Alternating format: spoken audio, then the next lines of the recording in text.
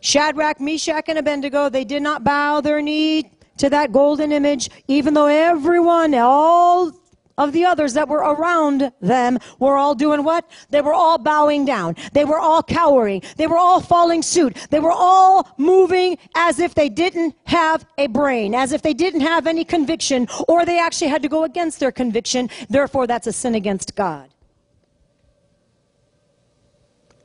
These 3 Hebrew boys were thrown into the fiery furnace because of it. Nebuchadnezzar, the king of Babylon, they refused to bow down to that king's image. Are you going to stand for righteousness, peace, and joy, which is found in the Holy Ghost?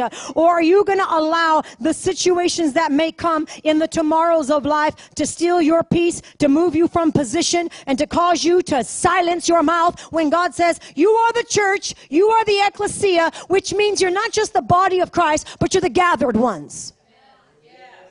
The ecclesia is not just the church, not just the people, but it's the people that gather.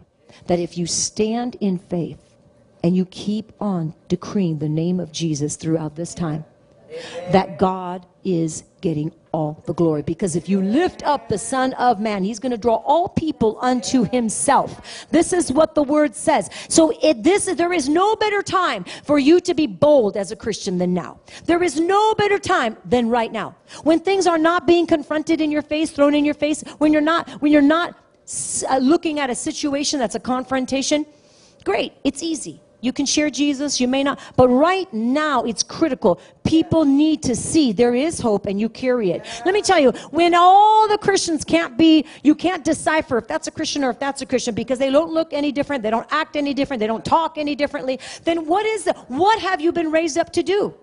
We've been raised up for such a time as this to bring forth the glory of God, to be bold in our faith, to speak out there where the world needs to hear hope. Jesus is still on the throne. He is still God. He is still King. Nothing changes. He does not change. So we have to make sure we are coming in agreement with him.